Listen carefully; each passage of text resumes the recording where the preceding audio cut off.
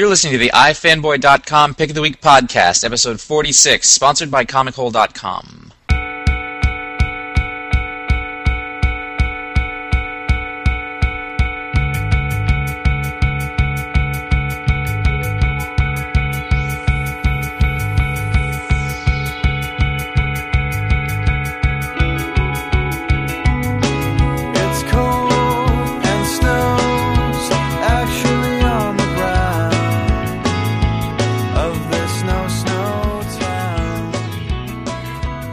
Hi, welcome to the iFanboy.com Pick of the Week podcast. This is episode 46 of an unlimited series, unless we get bored.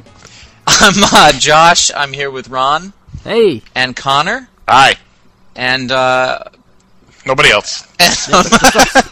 Just iFanboy. Just iFanboy. There's no guests.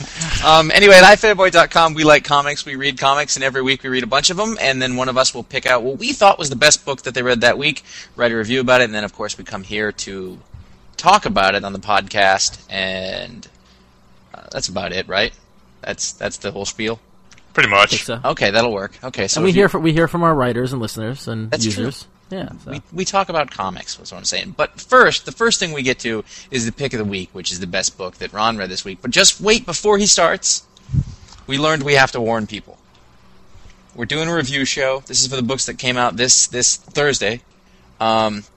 And so if you haven't read your books from this week yet, you may want to hold off and read them, then come back here, because you could get something spoiled, and we wouldn't want to do that to you. Don't come bitch to us if we spoil it. That's right, punks. So, Ron, you're up this week. What do you got for us? Yeah, and what a week it was. Jeez. Well, first off, books, because of Labor Day, I hope everybody enjoyed the Monday that was off. Only in the U.S., let's remember everybody else. Exactly. In the United States, we celebrated the 8-hour workday and the 40-hour work week by not going to work on Monday. And, which I just find I find it really funny, because every time there's a holiday, us comic fans pay the price. Have you noticed that? That's true. It's, we're bearing the brunt of the day off for the rest of the country, because our comics don't come in on Wednesday like usual, they come in on Thursday. So that threw my whole week off to begin with, because I planned the whole week around Wednesday, and I had to shift it to Thursday. Luckily, I had a light batch. I only bought about 8 books, spent just under $25, which was my bank account was thankful for. And I wrote up on the Pick of the Week review on iFanboy.com, kind of went into long-winded about how I got to the pick, and I'm not going to repeat that. You can go check that out there. But essentially, when I was evaluating each book, I ended up with The Cross Bronx #1 by Michael Avon Emming and Ivan Brandon. Emming, or whatever his name is. How do you pronounce it, Josh? I think it's Emming, but Emming, it could go either way. I think I heard Bendis say it was Oming, so yeah, who knows? The book's out on that one. Yeah, for some reason, comics seem to have the largest number of unpronounceable last names. I still can't say J.M. DeMatteis. It could be because you never hear anybody say them. Yeah, that's a good point, actually. Until podcasters came along. Right. And that's why every single one of us flubs around all of them. It's true. Nobody knows what they're doing.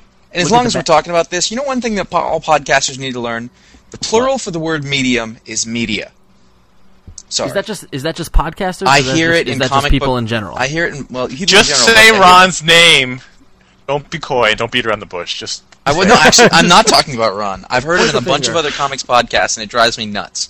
Yeah, but because I have a comics podcast, I can't write to them to tell them. Right. So you basically got to say it and hope they think about, like, wait a minute, is he talking about me? And then adjust. Yeah.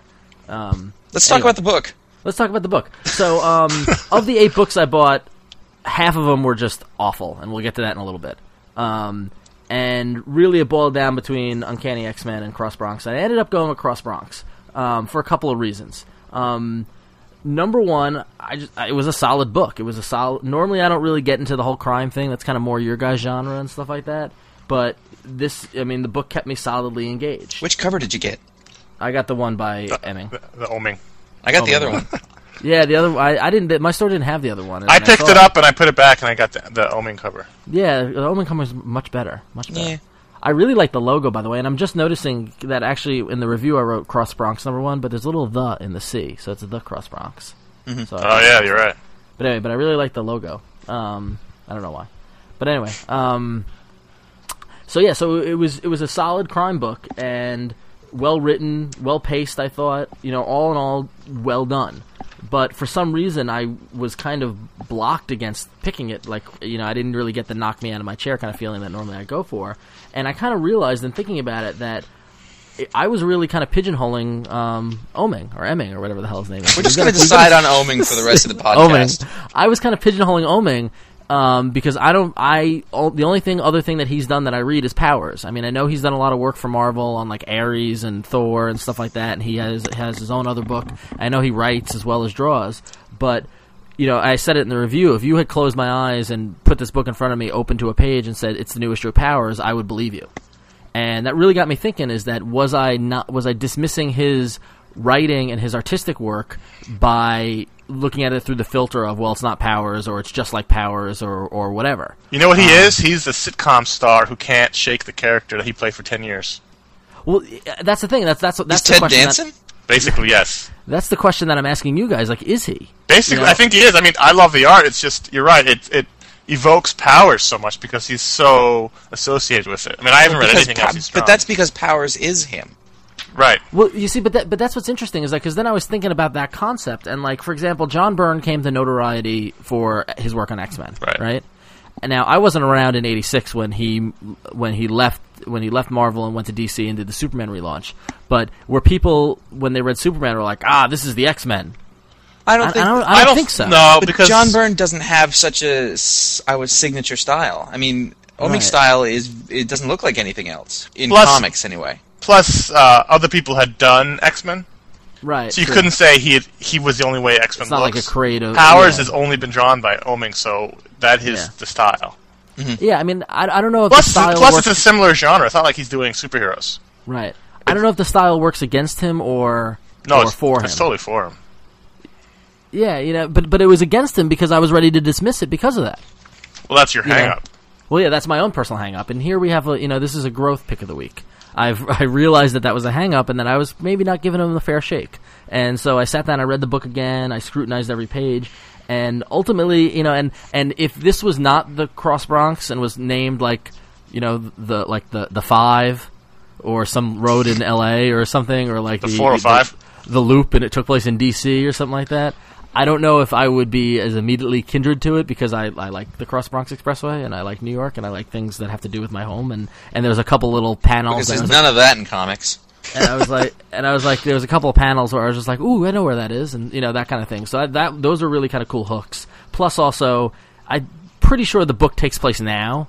Right. Although I thought it was like a 70s, 80s thing. Yeah, it looks a little Starsky and Hutch, the cops with the mustaches, but I like the mustaches. So cops wear mustaches. I mean. Right, yeah, no, it's amazing. They're cops, mustaches, baseball players, goatees. It's how you tell in comic book podcasters. Right. Exactly. Oh, God! We're still the only comic book podcast with no goatees involved. Although I grew a beard this week. Did you? Yeah. I try every once in a while, but then it gets too itchy. I've been on vacation. My vacation project was to grow a beard, and I did it. Yeah, and sit around in your pajamas all week. Keep that around for. I want to see that. No, it's coming off real quick. Is it itchy? No, it's just I look in the mirror and I go, ugh. That's not a good thing. No, it's not a good look. The last time you grew a beard that I remember, you were in a bad mood, and it was your Arthur period. Right, my Aquaman named after, period. Yeah, his Aquaman period. But you didn't do an accent though. No, that was before college when I was in a bad time and I grew my beard. And what I found amazing about that period is you actually cut off your hand as well. Right, I go for it. I'm a method actor. Yeah, exactly. That was back when Arthur was real grim. Yeah. Good times. Peter David, I believe, right? Yes. Yeah. Was it? Yes, it was. Yeah, too bad. Anyway, so back to the book. Sorry. So I thought it was a good crime book. I thought there was supposed to be some sort of supernatural twist, and maybe there is coming up. Well, but you don't think the last scene was supernatural? Yeah, I don't know if it was supernatural. I thought maybe that might be lighting or something. Well, I don't know. I'm pretty sure it's the spirit of this girl that died. Yeah, probably. But anyway, either way, it's 4 issues. I'm hooked. I'm good on the series. I'll buy all 4 issues. It got me. And Lord knows it's stuck out from the rest of the pile. So all in all, it was a good book, and I tip my hat to you, Mike Oming, and Ivan Brandon. I'm sorry that I was going to prejudge you. So, Connor, I liked it a lot. I had a good time with it. Really? Yeah, I did. You guys went out, got some dinner, went to a movie. We did. We hit it off. We had a good chemistry. There was a spark. I mean, I don't know how much of it is because I love the art so much, or because I love crime books so much.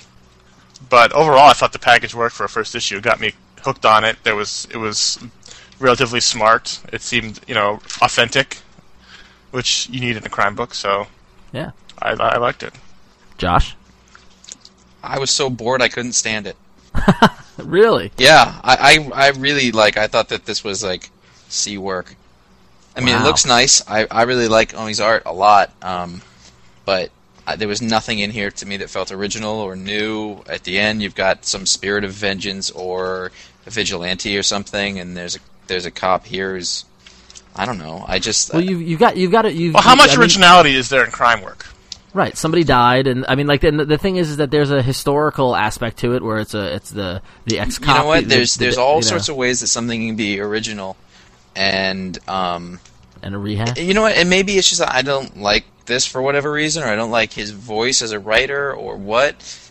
But I remember a long time ago I bought one of Oeming's original writing projects, like Hammer of the Gods or something like that. Oh yeah, that thing, yeah. And that was terrible.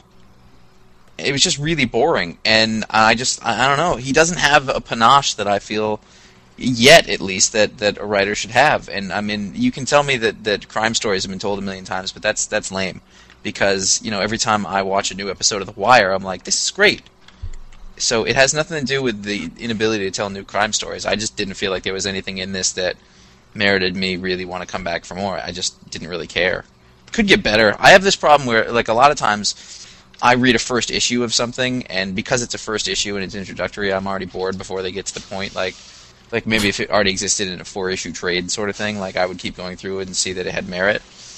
But I'm not terribly excited for it. Does that mean you're not going to buy the next issue? I don't know. I don't really feel the need to.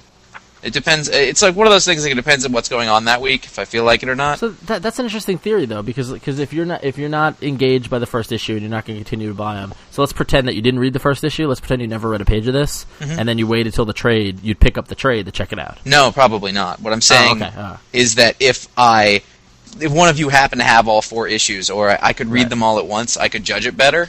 Right. I mean, it's the catch-22 of comics. Yeah, it's whether or not you want to throw your lot in with it or not. Right. Yeah. So. I just for me, it really didn't wow me at all. It was. I mean, I do love his art. I respect the fact that he keeps writing and he's getting more gigs at it, so he's probably getting better at it. And I'm not even saying it's bad. I'm just saying I didn't really like it. All right. Fair enough. So there you go. We don't often disagree on the pick of the week. Yeah, but it's not like we're vehemently you're shocked that I picked it. I mean, kind of was. Oh, really? Yeah. Well, trust me, it was a crap load of badness on my stack this week. It's a crime book. You don't like crime books. Well, no, I'll check them out. I'm going to check out Brubaker's. And you have no idea how much time he spends in the Cross Bronx. Yes, I know. The amount of time I've spent sitting on the Cross Bronx from 1995 through last week is just unbelievable. So that's a road? Mm-hmm. Yeah, you'll find out. The Cross Bronx Expressway. Exactly. When you get off the George Washington, that leads right into the Cross Bronx, and if you're going to Queens or Brooklyn or Long Island, I guess I will find out. Yeah, you will. Oh, you'll find out. You'll find out. It's awful. Yeah, it's pretty bad. It's pretty bad. And what's amazing, it's so small. It's only a few miles, and I'm just like, how can there be this much traffic? It's like, but what are you gonna do? So one of the books that so we're gonna do some quick hits on a lot of books that came out this week. And I'll start it off. And one of the books that actually I thought would be in the running because I've been wanting to write about it for about half a year or a year now was Noble Causes, put up by Image, written by Jay Ferber and rotating artist. I bought that first miniseries when it came out 5 years ago. Yeah, and I thought it was boring. Well, it's a fun title. Super powered family, soap opera-y kind of style relationships. My problem with it is that's how he pitched it. I remember him pitching it. I remember reading it online and buying it. He pitched it as a soap opera in comics, but then I thought about it, and all comics are soap operas anyway. That's what the Avengers is. But yeah, so what's the point? But they play up the relationships and the soap opera aspect more so than the fighting and stuff. Or at least that was the original intent, I think. But anyway, we're getting digressing. So I was excited to write about it because it's something that I've been reading now for 23 issues, and it's been fun. I open up this issue, and first off, the art in general was awful. It was penciled by John Bosco, who should just stop. But it opened up on the first 3 pages to just gratuitous isn't the right word. Distasteful sex scene. Prude. No, but there wasn't any nudity. Prude. Like everybody's dressed. You see like some cleavage on the girl, but like it was like kind of violent and kind of off-putting. And I was just like, oh, and it just turned me off. But the thing is that it happened, and then they never even explained it. And I know it's probably going to be like a plot point down the road or something with the particular character and stuff like that. But it was like never referred to again, and it just felt so out of place. And is it a splash page? Yeah, the first page is a splash page, and it's the guy behind the girl, and the girl's bent over the kitchen table, and he's kind of got this grit face on, and she's got this in pain look. I get it. And she says, I get it. And she says, "Hun." Listen, he got, you know what? People can love when Garth Ennis does this stuff. Maybe I should do it. Yeah, not so much. Yeah. So it's to the point now where I'm actually like, I don't know if I'm going to stick with the book. That's how much it offended me. Not that I was offended, because I'm not easily offended. It was just You're unnecessary. sounding offended, though. You do sound offended because of the content. I think what you mean to say is, I could be wrong here, but what you mean to say is they threw in this gratuitous sex scene that had nothing to do with anything, just for the sake of having it. Didn't do anything for the story, so why is it there? Well, if it's supposed to be a soap opera that plays up the relationships, then they have to have a lot more sex. Cause that's... Right, but soap operas don't have this kind of like not good violent. Well, because they can't. So if I guess they could, they would. But I guess nothing else good happened after that. Yeah, no, nothing did. It was just a fight, and it was boring. Yeah, so anyway, so that's my problem with Noble Causes. God, we sound like a whole different podcast right now. It just made me feel dirty. It did. All right, so that first quick hit's done. Who wants to take the next one? My favorite book, I think, this week was something I picked up on a whim as I was walking out of the store, and I was not expecting to pick up, which was Scarlet Declassified. G.I. Joe fan? G.I. Joe. G.I. Joe is as responsible for comic book reading for me as Batman is. And interesting. I only bought this because Phil Noto did the art. Who's awesome. And he's like one of my top 10 favorite comic artists. Cool. And this is just a Scarlet origin story, from her starting off as a kid to up until the point where she meets Snake Eyes on the ferry, which any G.I. Joe fan will know as a major scene in the book. But this was just a really solid, good G.I. Joe story. And I tend to not consider any G.I. Joe story not written by Larry Hama as outside the box, not part of the real storyline, but... You don't acknowledge it? I tend to not to, but this was actually very good, so... All right. But that's my favorite Neither book. of you guys are reading the ongoing anymore, right? No. I tried reading the relaunch they did, and it was just not very good at all. I stopped once they started introducing new characters, and I was like, oh, come on. Yeah. I remember we were all really excited. I remember Josh picked G.I. Joe #1 as the pick of the week. Well, yeah, but do you remember the date? It was September 12th. 12th, yeah. But I shouldn't be laughing. Because I was all like, USA! And nothing wrong with that, but it couldn't have hit at a better time. But about 8 issues in, I was like, this is not good. No, we were all excited about it, and then it just went downhill very, very fast. Yeah. And I just sit in my bed and cradle my old trade paperbacks. Josh, that was too much information. Josh, what do you got? Ron, you mentioned that you didn't think Detective was very good. Yeah, I was actually, because when I was frantically looking for a pick, I thought, oh, maybe Detective. I picked it up, and I don't know if it was the art or... Which you really didn't like. I hated the art. I thought it was awful. Really? Awful. I thought the issue was really good. Even though that one panel with Harley Quinn, I was like, oh, wow, she's kind of hot. But I thought the premise, it was one and done, so that's fine, but I thought the premise was just annoying, and I thought the art was bad, and I thought this didn't this didn't even come close to the first issue. First of all, I think, obviously we're being hurt by the fact that G.H. Williams had to go back to finish Seven Soldiers. Yeah. Apparently he's coming back here, but we'll see if that actually happens. But I thought this art was way better than the last issue. Me too. It had I didn't even mind the art last issue. No, the last issue was very standard, rote superhero art. This had a little bit of a flair to it. But I thought the story was great.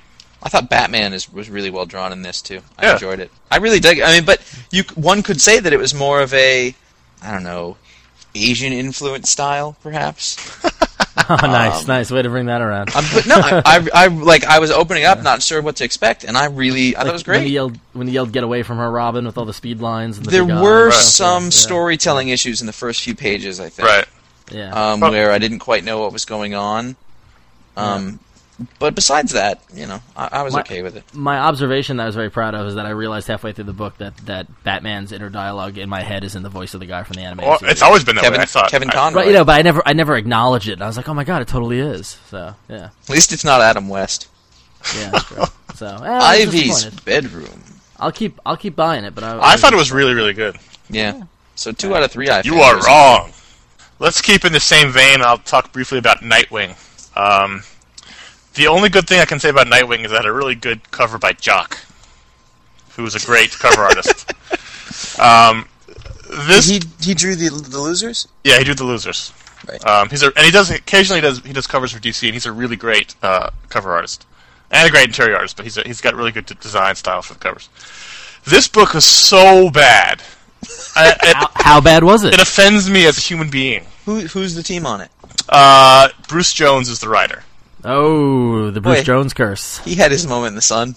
He had a really great 12-issue run on Hulk, and then he's been parlaying that into just awfulness. I feel as if I don't read Nightwing, and I know nothing about Nightwing or Outsiders or anything, but I feel like it's worth noting that the hushed conversation at San Diego amongst DC fans was what the hell's going on with Nightwing, and every time it came up at a panel, it was summarily We're gonna kind of fix dismissed. it. Dismissed very quickly. So I feel like this is DC's dirty dark secret. Nightwing. Well, what happened was apparently Dan DiDio came on board and thought Nightwing was irrelevant, and decided they were going to do away with him, and then he found out shortly that he couldn't be more wrong. But I mean, first of all, the whole storyline is that, not in the book, but in the DC universe overall, is Batman, Robin, and Nightwing go away for a year. For the course of 52, they're off traveling the world, reconnecting, that sort of thing. Robin and Batman come back more well-rounded, happier people. Nightwing comes back as an arrogant asshole, and he's been an arrogant asshole for this entire storyline. And he's jealous of Tim and Bruce's relationship. It's so out of character. It's out of character that Dick's not an asshole. Yeah. He's the Brandon Walsh of the DCU, isn't he? No, he's a little cocky. He's always been a little cocky, but he's not an arrogant. There's a fine line between arrogant and cocky. Yeah, Josh, you got that right. He is the Brandon Walsh of the DC universe. Thank you. That is very accurate. I can, as being a 90210 expert, I can attest to that. I have no idea what that means, but yeah, it makes sense. So That's really good. This has been so terrible, and the biggest disappointment coming out of the whole Infinite Crisis 52 thing. Now it's over. 1 year later, too. 1 year later. Bruce Jones' run. This is Bruce Jones' last book. Coming up forever, hopefully. In comics. Coming up next is Marv Wolfman. With art by Dan Jurgens. Now, God! when they announced this, most people were really happy about it.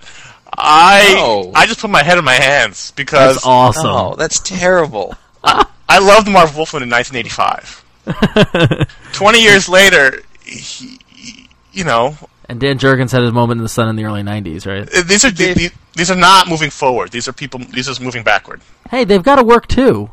No, and I don't. That's fine. People are going to like it. Bendis and John Cassidy can't write and draw everything. I understand that, but it's going That'd like be a good book. It would Rucka's be a good busy. book. Give him a break. This is Batman's my number 1 character. Nightwing is my 1A. You got a handful of artists out there who are only drawing covers. You are mean.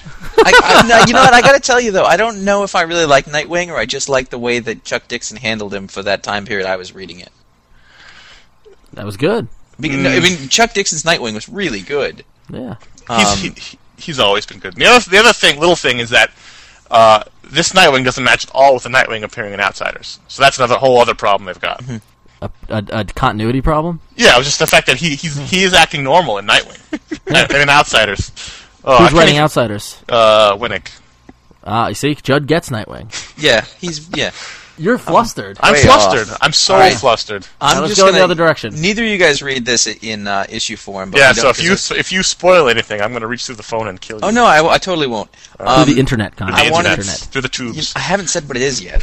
Ooh, I wanted to bring up Why the Last Man real quick. I read it in trade. No, I'm not going to say anything. I know. But listen, if they get it spoiled, so do you. It's not my fault. Yeah, sure. We don't ever talk about it, and I'll throw my headset down. La la la la la la la la la la la. Not listening. You blame me for going off on a tangent, but at least I'm talking about something relevant. Tell us about why. Ay, Jesus. Okay, it's issue 49, and this issue, I really got the sense of it. We're about to wrap up shop. Is it going to be 52 issues? You think? I don't know. It has to be. I'm guessing. No, didn't he say in the 60s? I thought. Yeah, he knows. I think he knows where it is. I think we got about a year left. And you really get the sense that like there's a. Well, they're going to head into the final stretch of stuff right now. This was a very low-key issue. There was a lot of talking and hanging around. A couple of things were revealed. But there's still. I mean, when you open up a page in the middle of this, it's just like dialogue balloons everywhere. I mean, it looks like no one will shut up in it. But it's good. It's like our podcast. Sort of. Word balloons everywhere. Why the Last Man has been pretty good. If you haven't started at this point, you'd have to start from the beginning because there's nothing going on now that you'd understand. Because this is just like the issue 49 of Preacher that I picked up. Like, I'll see what's happening in Preacher, and I didn't get it. But so do you think you can see where it's going or not? I mean, I see what tack he's going to take, but I don't know how it's going to end. So, but you got the feeling that you're coming around the curve, though. This is totally a come around the corner issue. Yeah. They wrapped up the last thing, and they're sort of setting it up for the last leg, right. And that's where we're at now. All right, good to know. So it was I mean, all in all, I think it was a weird week for comics. It was a very weird week. Nothing really big came out. Nothing really, it was. This is the first week I really felt the absence of Civil War. Yeah, I have all this random weird stuff that I had this week that none of it was really great, and that was just like some sort of weird books that I was like, I don't even know if that was bad or good or what. I recommended Marvel Team Up last time it came out. Awful this week. I don't even know if it was awful. I just don't get it. It ended 2/3 of the way through, and then a new story started up. But the art was awful. It was rushed. It was just all kinds of bad. So. Yeah. All right. Well, anyway. If anything, this is a good week then to talk about, which we don't do nearly enough, but talk about some trade paperbacks that we've been reading. On the backside of some sort of weird comics coming out this week, I read some great comics and some great trades in the past week and a half. Yeah. So do you want to kick that off? Or yeah, sure. Yesterday, I totally have to give a shout out to my comic shop, by the way, because I brought in a bunch of stuff that I wasn't going to take with me on my journey, and he gave me some credit for it. And I went in yesterday to get my books, and I had like another $30 of credit, and I was trying to find something to get. So I picked up Marvel Zombies, and I picked up the first hardcover. Or the trade? Yeah, cool, there isn't a trade yet. Yeah, I didn't think there was. And the first Grant Morrison Animal Man, which I haven't had a chance to read yet. But I got there up to the thing, and there was like $10 difference, and he just didn't charge me. That's nice. He's like, no. And I was like, dude, I'm totally going to miss that shop. That's cool. That's like today when I went to go to lunch. I went to this place that we go a lot, and today was the first day that she actually gave me my sandwich for half price. Nice. It's and she rang it up, and I almost was like, no, I got a large, but I didn't say anything. Right. And she took my money, and I was like, cool. Now we've got the establishment of a discount. That's excellent. Yeah, exactly. It's House of Secrets in Burbank. So if you're ever in LA or you're for some reason standing in line to go see the Tonight Show over at the NBC studios. Go up the street a little ways on Olive and get the House of Secrets, and it's an awesome shop. Paul's a really good guy. And if you want a good sandwich, and I saw Patton Oswalt there yesterday, and he had silly glasses on. Oh, cool. And if you want a good sandwich, you can go to Roly Poly in Greenwich, Connecticut. Undercutting my comic shop stuff. I'm just kidding. Anyway, so I got more free sandwiches. Exactly. I got home and I read Marvel Zombies. I actually didn't know a damn thing about it at all. And what is it? Give us a little thing. Is it The Walking Dead in the Marvel Universe? It's not, actually. Cool. It's really very silly. Basically, I guess there was an Ultimate Fantastic Four issue in the middle where they opened up a dimension to this world where everybody was zombies. And this is a spin-off from that, and it's about the zombies. And they're not dumb zombies. They've got their mind, except when they start to get hungry. But it's all the main Marvel characters. And the whole world was overrun with zombies. It's really funny. They've eaten all the humans, basically. Yeah. And it's Sean Phillips on art, which at first I thought didn't make sense, but he did a great job. Basically, this is Robert Kirkman, right? Kirkman, right, but it doesn't feel like Walking Dead at all. It doesn't feel like anything he does, because he's very, very, very, very... versatile. Yeah, versatile is a better word than that. But it was like one of those things where I'm like, well, I'll just read one, I'll get to two. I got through three of them, and I put it down, I came back an hour later, and I read the last. It was great. It was so much fun. Well, I've heard a lot about that book, and I've been curious about it. I've been waiting. I didn't want to get the hardcover. I'm waiting for the trade. It's quite silly. So. Yeah. Is it over now? Is the entire run in the trade? Well, it ends with an open-ended ending, sort of. Yeah, they're going to bring it back. It was too And much they of a are. I hit. think it's another series. The issues went into like 4 or 5 reprints. But it's over Yeah. now. I mean, that's... Yeah, I mean, Okay. it's a standalone thing. You don't have to know a damn thing to read it. You have to know Marvel. And Okay. that, like if you like Marvel, then Are all the zombies the superheroes? If you like Marvel comics and zombies, then you'll love this. Yeah, they're all superheroes. Interesting. That could be funny. It's really funny. I'm Cool. quite a fan. I know we're like really late on the boat. We're like the people coming in here going, "Have you heard this new Radiohead album?" I think they're going to be big. Well, speaking of late, the trade paperback this week that I read that I'm late to the game on was the first volume of Scott Pilgrim. And, I'd heard a lot of rumblings about it, and Josh, you wrote up about it on the site, and everybody on the site was like, "Oh, it's great, and I've been meaning to get it. I finally ordered it. I got Absolute Kingdom Come and Absolute Dark Knight, and I'm like, I'll just throw Scott Pilgrim in there from Amazon as well. Finally got around to reading it the other night, and it's like 1 a.m, and I'm like, all right, I'll read a couple pages, I'll read the first chapter, and then I'll go from there. I literally read it from cover to cover in one sitting. Like, I was absolutely engrossed. It was like, I know the art is manga influenced, so I'm gonna get that out of the way. I know it's like, manga influenced. But like the content and even the art was charming. It was sincere. It was like, and it totally hit my wheelhouse. Like, I've been looking for a black and white indie relationshipy kind of book, and it's, and for those who haven't read it, Scott Pilgrim is this kid, and he's 23 years old, and he's in a band, and he's going out with a high schooler girl, but then he meets this other girl, but it's written with a whole different attitude. Yeah, and like, it's almost cutesy, but it's just not quite enough to get annoyed at. Right, yeah, no, it's sincere cutesy, and Brian Lee O'Malley, who writes and draws it, did a lot of fun stuff with the medium, where he puts little, text box and stuff like that, and like little narration, and like at one point when his band is practicing, he actually put the chords of the song so you could play at home, like kind of fun stuff like that. I was like, wow, this is really unique, and this is really awesome. And then I got about... I don't think you should say exactly what it is here, because I know we don't want to spoil things, but it really deserves to be experienced. Just say it takes a left turn. It takes about 90% of the way through. It literally takes a left turn, and the only way I can describe it is for me, it felt like a Powerpuff Girls episode, and I just didn't get it. I was just like, what the hell is this? It was like this perfect little nugget of wonderfulness and like teen and like early 20s and punk music and romance and girls and a girl with an awesome haircut who I'd have a crush on too if I was Scott Pilgrim, and and there's a funny gay guy, and it was just like, it was literally perfect until it just makes a left turn. And Connor and I had the same conversation a couple months ago. Yes, we did. Exactly the same conversation. So I'm late to the game, I admit that, but I'm like, and I read it 3 more times that night, and I was like, that didn't just happen, did it?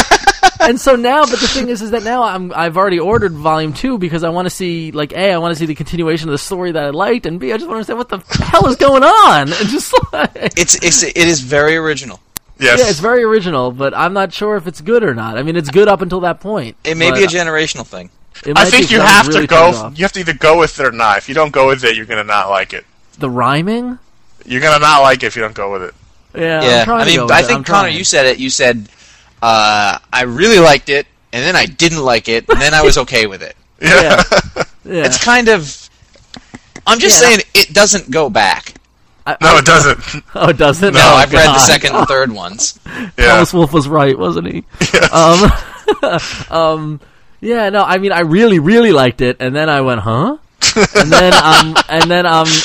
now I'm curious. It's funny because I think everybody has the same exact reaction that you did to this. Everybody of a certain age, right? Yeah, I mean, it was literally like someone threw a glass of water in my face.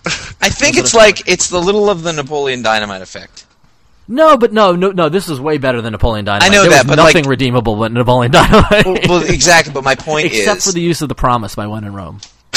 my point is, there's a certain age group, and it's not the same age everywhere, but there's something that happens where you either hate that movie with a passion, or you think it's the best thing that's ever been. Right. And I fall into the former. I don't know that this is the same. I mean, I think it's not the exact. I think related. I think a lot of it has to do with the fact that Ron is really hungry for a book about romance and punk music and being in his early 20s in the band. So he thought he found it, and then I've got one for you. So hard, hardcore. I was like, "This is it! I got it!" I was so excited. It kept me up till 2 a.m.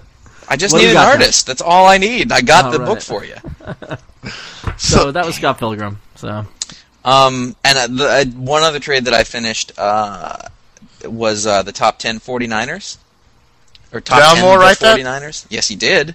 I wouldn't have gotten it otherwise. Interesting. It is a standalone story. It won an Eisner for Best Graphic Novel, I think. It just came out in trade form only, I think. I think it was like Best Collected. It was some weird category. I don't know if it came out in issues or not. I will be putting it on my list. Either way, it takes place in the aftermath of World War II, but in the world where Neapolis is. Now, I don't know if we've ever recommended the top 10, but... We've never talked about it, which we should have. We haven't, actually. Out of all of Alan Moore's post-Watchmen work... Au revoir. Yeah. Top 10 is probably easily my the best favorite. Yeah. I mean, it is awesome. I mean, like, every single page it's got stuff in it to look at, and there's references all over the place. The characters are really rich, the plot's really good, it is excellent, and this is basically a flashback story in that it takes some of the characters that you know from the regular series, and it flashes back to when they were young. It might not be for everybody of a certain political bent. However, I thought it was friggin' great. The art is spectacular. Who's the art on it? It's Gene Ha, but they colored it with like a watercolory style to sort of evoke an older time feel. I remember in 2000 when you recommended it to me, and I went on eBay and I bought like a whole run of it. And I sat down and read it through, and I was like, "This is the greatest comic ever." It really is. I mean, this like we're on here a lot and we say things are good or what. Like this comic is awesome. The top 10 is so good. All right. Well, if you like, Scott Pilgrim or Marvel Zombies or Top 10 or anything, you can pick them up from comichole.com, which is one of the best sites online to pick up new and previously released comics in trade paperback form. They've got Marvel. I didn't have an adjective after new. They've got Marvel, DC, Dark Horse, Image, all of them, and they've got them really discounted, like 40% off. And they've also got trade paperbacks and hardcovers between 30 and 50% off. And they're getting a ton of stuff every week. And when they ship them, as we found out, they ship them very, very well. Mm-hmm. And they've got a great guarantee. So go check them out at comichole.com. We recommend. All right, so let's dive into our listener email. Our first one comes from Jennifer Gilbert of Gaithersburg, Maryland, and she's writing about the whole manga debate. Manga. She's also an aspiring comic book writer, and she's also an avid reader of American comic books, but she's also an otaku. Manga for geek. Yeah, manga for geek. She's letting us know something that we didn't know, apparently, that anime and manga is heavily influenced by American comic books. That it started around the same time that American troops were occupying Japan. And also that the animators of anime, who animate a good majority of the American comic books, adapted into cartoons. And plus, 20 years from now, the future comic book writers and artists will be saying in interviews they were heavily inspired by anime and manga. That's true. It's true. So she's basically yelling at me saying, "Don't diss anime and manga, because if we're doing that, then we're dissing the influence of American comic books," which I don't quite 100%. You know what? This is the last word on the manga debate. I do agree with that, though. You know what I would compare it to? What? When you hear like rock today on the radio, Yes. or you hear punk Yes. or whatever, no one says, "Oh, this is just like blues from the South." Right. But it is. But it all it's is. country. Yeah, It's all Hank that's Williams. That's like when a friend of mine at work said, "You got to listen to the Killers," and I said, "Okay, great. It sounds like Joy Division." Yeah. Like everything is influenced by everything, and the thing is, we're going to put the manga thing debate. But the main point is everybody misinterpreted that debate as saying we were anti-manga or manga, which we're not. Which we're not. We just don't know about it. We've said it many times. We're just very befuddled by it, but we're not anti it. We're curious, and then we say, well, what should we read? And then we get these lists of words I don't understand. Yeah, this Fukunaga Java. But I'm going to dip my toe into it slowly, and you'll hear more about my I do want to read Blade of the Immortal. I've heard a lot about that, but that's a huge thing to start. I think I would ask if we should read as new manga readers, if we should read one book. Tell us what it is. And not series.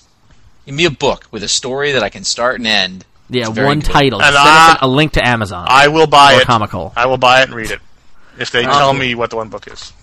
Small little tiny aside. In this week's Uncanny X-Men, the guy approaches in the Shi'ar city.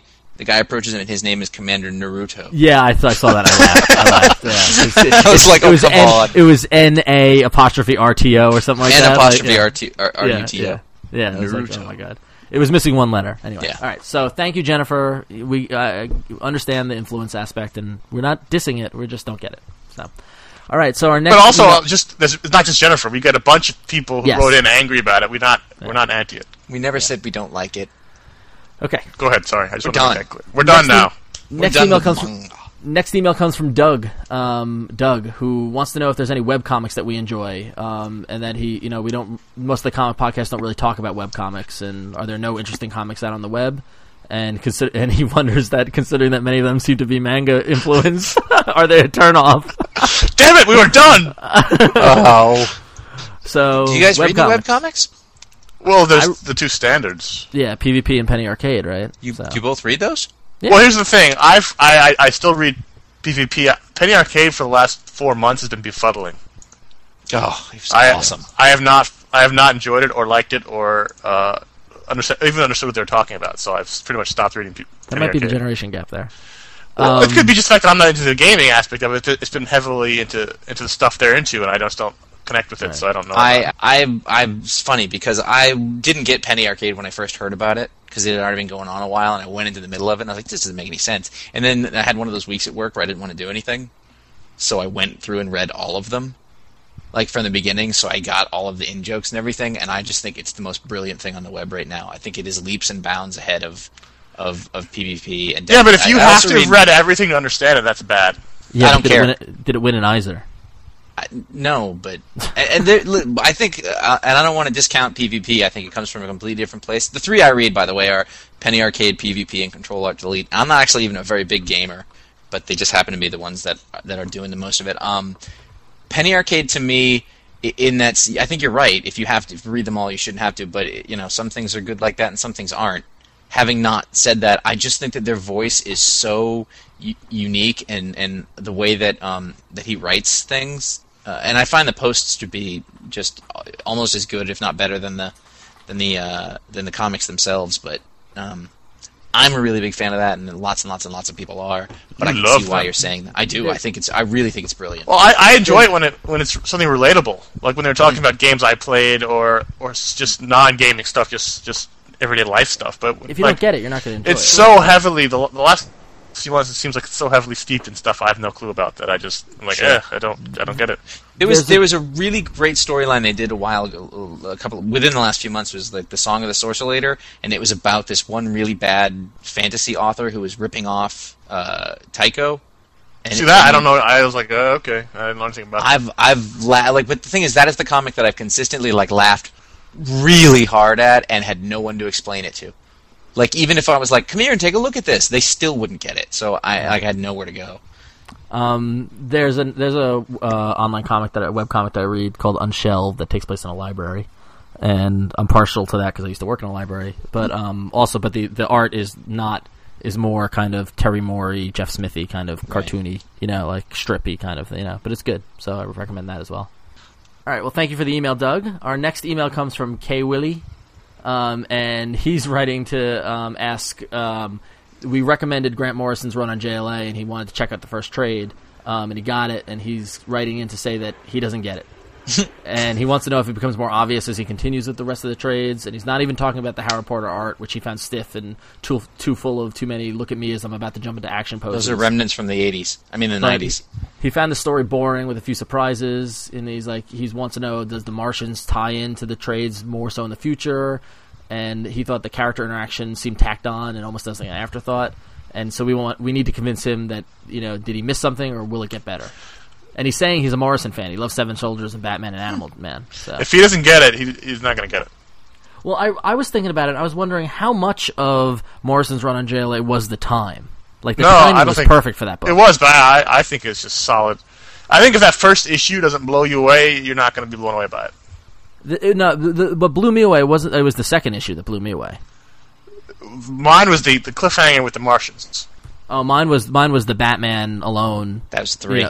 Yeah. Was it 3? Was it 3? Okay. Well, that was where he left the note. It was the end of issue 1, wasn't it? I know. No, it wasn't the end of issue. It wasn't. No, I think it was the end of issue 2, leading into 3. Right. If the end of issue 2 doesn't get you, then you're not going to get it. Yeah, exactly. So. I think you just like it or you don't. I mean, I don't know. Yeah. I don't know if there's nothing you can get beyond it.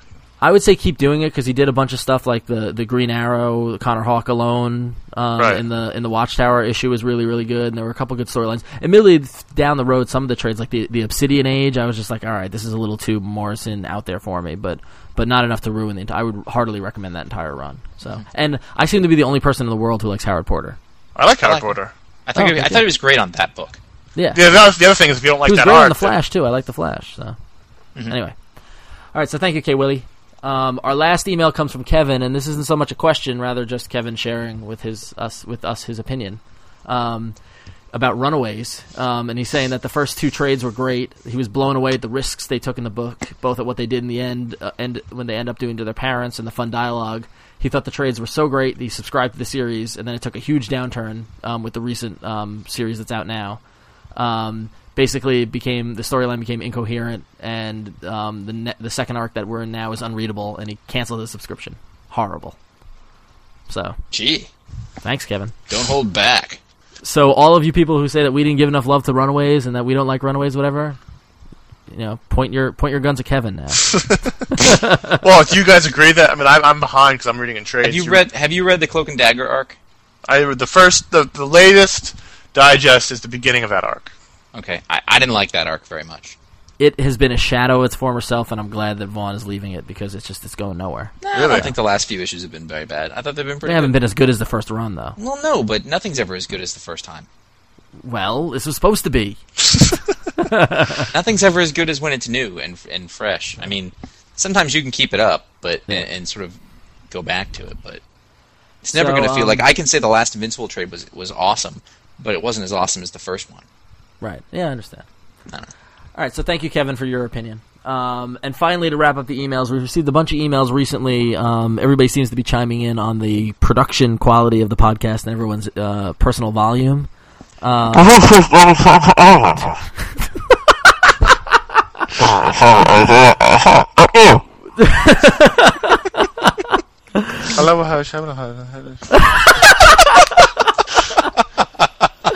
So anyway, we are assholes. We are assholes. You're an asshole. I'm an asshole. So we just wanted to let everyone know that we are in 3 different cities around the country. We connect via Skype, and pretty much it's a crapshoot as to the level of quality we get every time. Skype doesn't. Basically, the fundamental problem is Skype doesn't let you adjust the volumes of the different tracks. Right. So we can do as much manipulation after we record it, and we do our best to do it to make the best quality podcast we can. But here's the interesting point, is that no single bit of email or feedback is consistent. Yes. We received an email that says Connor's way too low. We receive an email that says Josh is way too low. We receive an email saying that I'm too low. Or that Josh is way too high. My sister listened to it and called me, and she goes, "That's great, but I can only hear Josh. I can't hear Ron or Connor." And I was just like, I just got an email saying we couldn't hear Josh. And so I think a lot of it has to depend on how you listen to it, whether you listen to it in the car, on an iPod, via your TiVo, via your computer, whatever you do. But we're working on it, and the good news is that hopefully this will be a problem of the past. Yep. Why is that?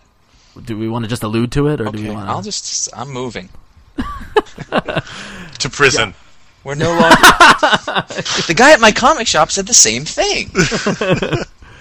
I'm going to New York. Woo! For good. Damn. Yeah. And so we will truly become a true New York podcast. Yeah, it will. Yeah. So then we'll all be on our own track, and we'll be able to fix it that way. Because right now, the only way we can do it is via Skype. Or one of the other similar programs, and they've all got the same limitations. So there are some limitations to us doing it in person and the wackiness that ensues there, but it's probably better because we can control the volume. So Josh is moving. That means next week he will not be on the show entirely. Yeah, we might have a cameo. Oh, no, you're not replacing me, are you? Well, we're looking into it. Augie did a really bang-up job. He was too loud. All right, well, let's get to the voice. So that said, we know about the issues. We're dealing with them. Thank you. Please keep sending us the feedback because I'm just curious what people think of the quality. So we know, though. Yeah, but we do know. So that said, let's move on to the voicemail. Our first voice... Oh, I'm sorry, but if you have an email and you want to write us, if you have email, if you have the internet, if you want to write us, you can write us at contact@ifanboy.com. So thank you. So our first voicemail comes from Dan from Greenwood, Indiana. Hi, this is Dan from Greenwood, Indiana, and I just wanted to say you guys have a great podcast and keep up the good work. I had two questions for you guys. First, I wanted to know which writer and or artist do you guys think is overrated? And last one is, do you guys know of any good crime books that you would recommend? Thanks for your time. Bye. Overrated. That's hard. It is hard because I got one. Go ahead. Most overrated writer in comics. Ready? Mm-hmm. Alan Moore. What? I'm kidding. I'm kidding. Right, I'm sorry, Josh. You were saying? I think it's possible Grant Morrison could be. Yeah, I could see that from time to time. Yep. And people have said that as much. A lot. There are a fair amount of people out there who think that Bendis is overrated. I'm not really one of them. As far as artists go, I really think that the cover artists are way overrated. The Michael Jones. Turner's. No, I love J.G. Jones. When he does interiors, it's really good. Michael Turner, J. Scott Campbell. They don't do interiors anymore, and I don't really like that style. You know what? I think Jim Lee's way overrated, and I don't get it. Yeah, I'd say that might be true. I don't agree. I get it and I like it, but because it reminds me of the 90s. So, I think he had a time and a place, and at this point now, it's no, it's still. I gotta admit, the All-Star Batman books looked great. I liked the art, but it just took freaking forever. And I don't remember. In terms of overrated, and I don't want to go back to my X-Men world, but I thought Chuck Austin was supposed to be the shit, and he was awful. He was totally overrated. And I still say Chris Bachalo is overrated. I sometimes think that Jeff Johns is overrated. Ooh. I tend to think of him. No, I would have argued vehemently 2 years ago, but now I can see that. So. He's very yeoman-like. Like, he's really good at doing a lot of things and doing them pretty well. Yeah. But there's nothing that he's ever done that has made me go, "That is awesome." I still like his Flash run. But he's a B student. Not on the Flash. He did a really good job on that. Yeah, but you have to look at his overall. Not compared to Mark Waid. Not compared to Waid, who came before him. I mean, I know you disagree, but I would put them on the same level. Wade's blows his stuff away. Anyway. I mean, if you're going to look at the curve that way, yeah. All right. What was the second question? Second question was any good crime books. Sleeper is coming out by Ed Brubaker and Sean Phillips. No. Criminal. No, Criminal. Oh, oops. Sleeper's the old book. Sleeper already came out. You should Criminal read that. Yeah. Then Criminal. Yep. After and that. Maybe Cross Bronx. Maybe Cross Bronx if you don't think you're me. All right. So thank you, Dan. Let's get to our next voicemail. It comes from Gomer. Yo, what's up, fanboy? This is Gomer calling from Nashville, Tennessee. And I knew I should have called before the last podcast. X Factor number 10 was y'all's pick of the week. I loved it. I only had one problem with it. Jamie Madrox's dupe has M and Siren in the same night. That ain't going to happen, guys. Siren is definitely a screamer. Every freaking person in Mutant Town would have been over there wondering what the hell was going on. Cool. Keep it up, guys. Later. All right. I love Gomer. I totally didn't think about that angle. So, well, right. It could have been anybody in there. Yeah, I guess. It would have been nice if they had played to that, like if he was rubbing his ear or something. I don't know. She must. You would think she's got like soundproof room. Yeah, exactly. Well, that wouldn't help him. Well, no, but it would help everybody else. Every time she got in the action, yeah. she would blow the eardrums of everybody in the building. Yeah. Oh, God. Oh, Gomer, you're wacky. And our last voicemail comes from the mighty Daryl. This is Daryl. I want to answer the guy that was talking about an arch nemesis. He is my enemy now. And next time, use my name. Well. Yikes. Fight. Is that a gauntlet being thrown? I think it is. I think Daryl and Jim Ski arch nemesis. It just got really tense in here. No. Listen, just in the maybe you weren't listening last week. Like, what the hell's this? Jim Ski wrote in and said, or called in and said, "Hey, there's a guy on there who disagrees with everything that I think, and he's my Bizarro." Okay, now hey, that's not an insult. He just says you're opposite of him. Yeah. It's possible I said the same thing. I don't really remember. But you can still love your Bizarro. You don't have to be enemies. Yeah, so. But it's just, yeah, I'm not getting into this. So thank you for those voicemails. If you want to call us, you can give us a call at 1-888-FANBOYS. That's 1-888-326-2697. So that said, Connor, how's the Frapper map doing? We got 17 since the last show. 17? Yeah. You've been drinking. It sounded like he has been. There's people on the Frapper map. In honor of that, the first person was the drunken zombie. Woo! Describes my last weekend. Michael Masterpred from Ottawa. I can't see his last name. It's cut off. Lance McFarlane from Hamilton, Ontario. 2 from Ontario in a row. Matthew Guy from Louisiana. Oh, what? Can I do the next one? What? Steve the Flying Jew from Indianapolis. Like I am. Whoosh, what was that? Doug Hills from Logan, Utah. Mike D from Brooklyn. Russ from Stockton, California. Will Lund from Portland, from the Oregon. Beastie Boys? Yeah, that's what I thought too.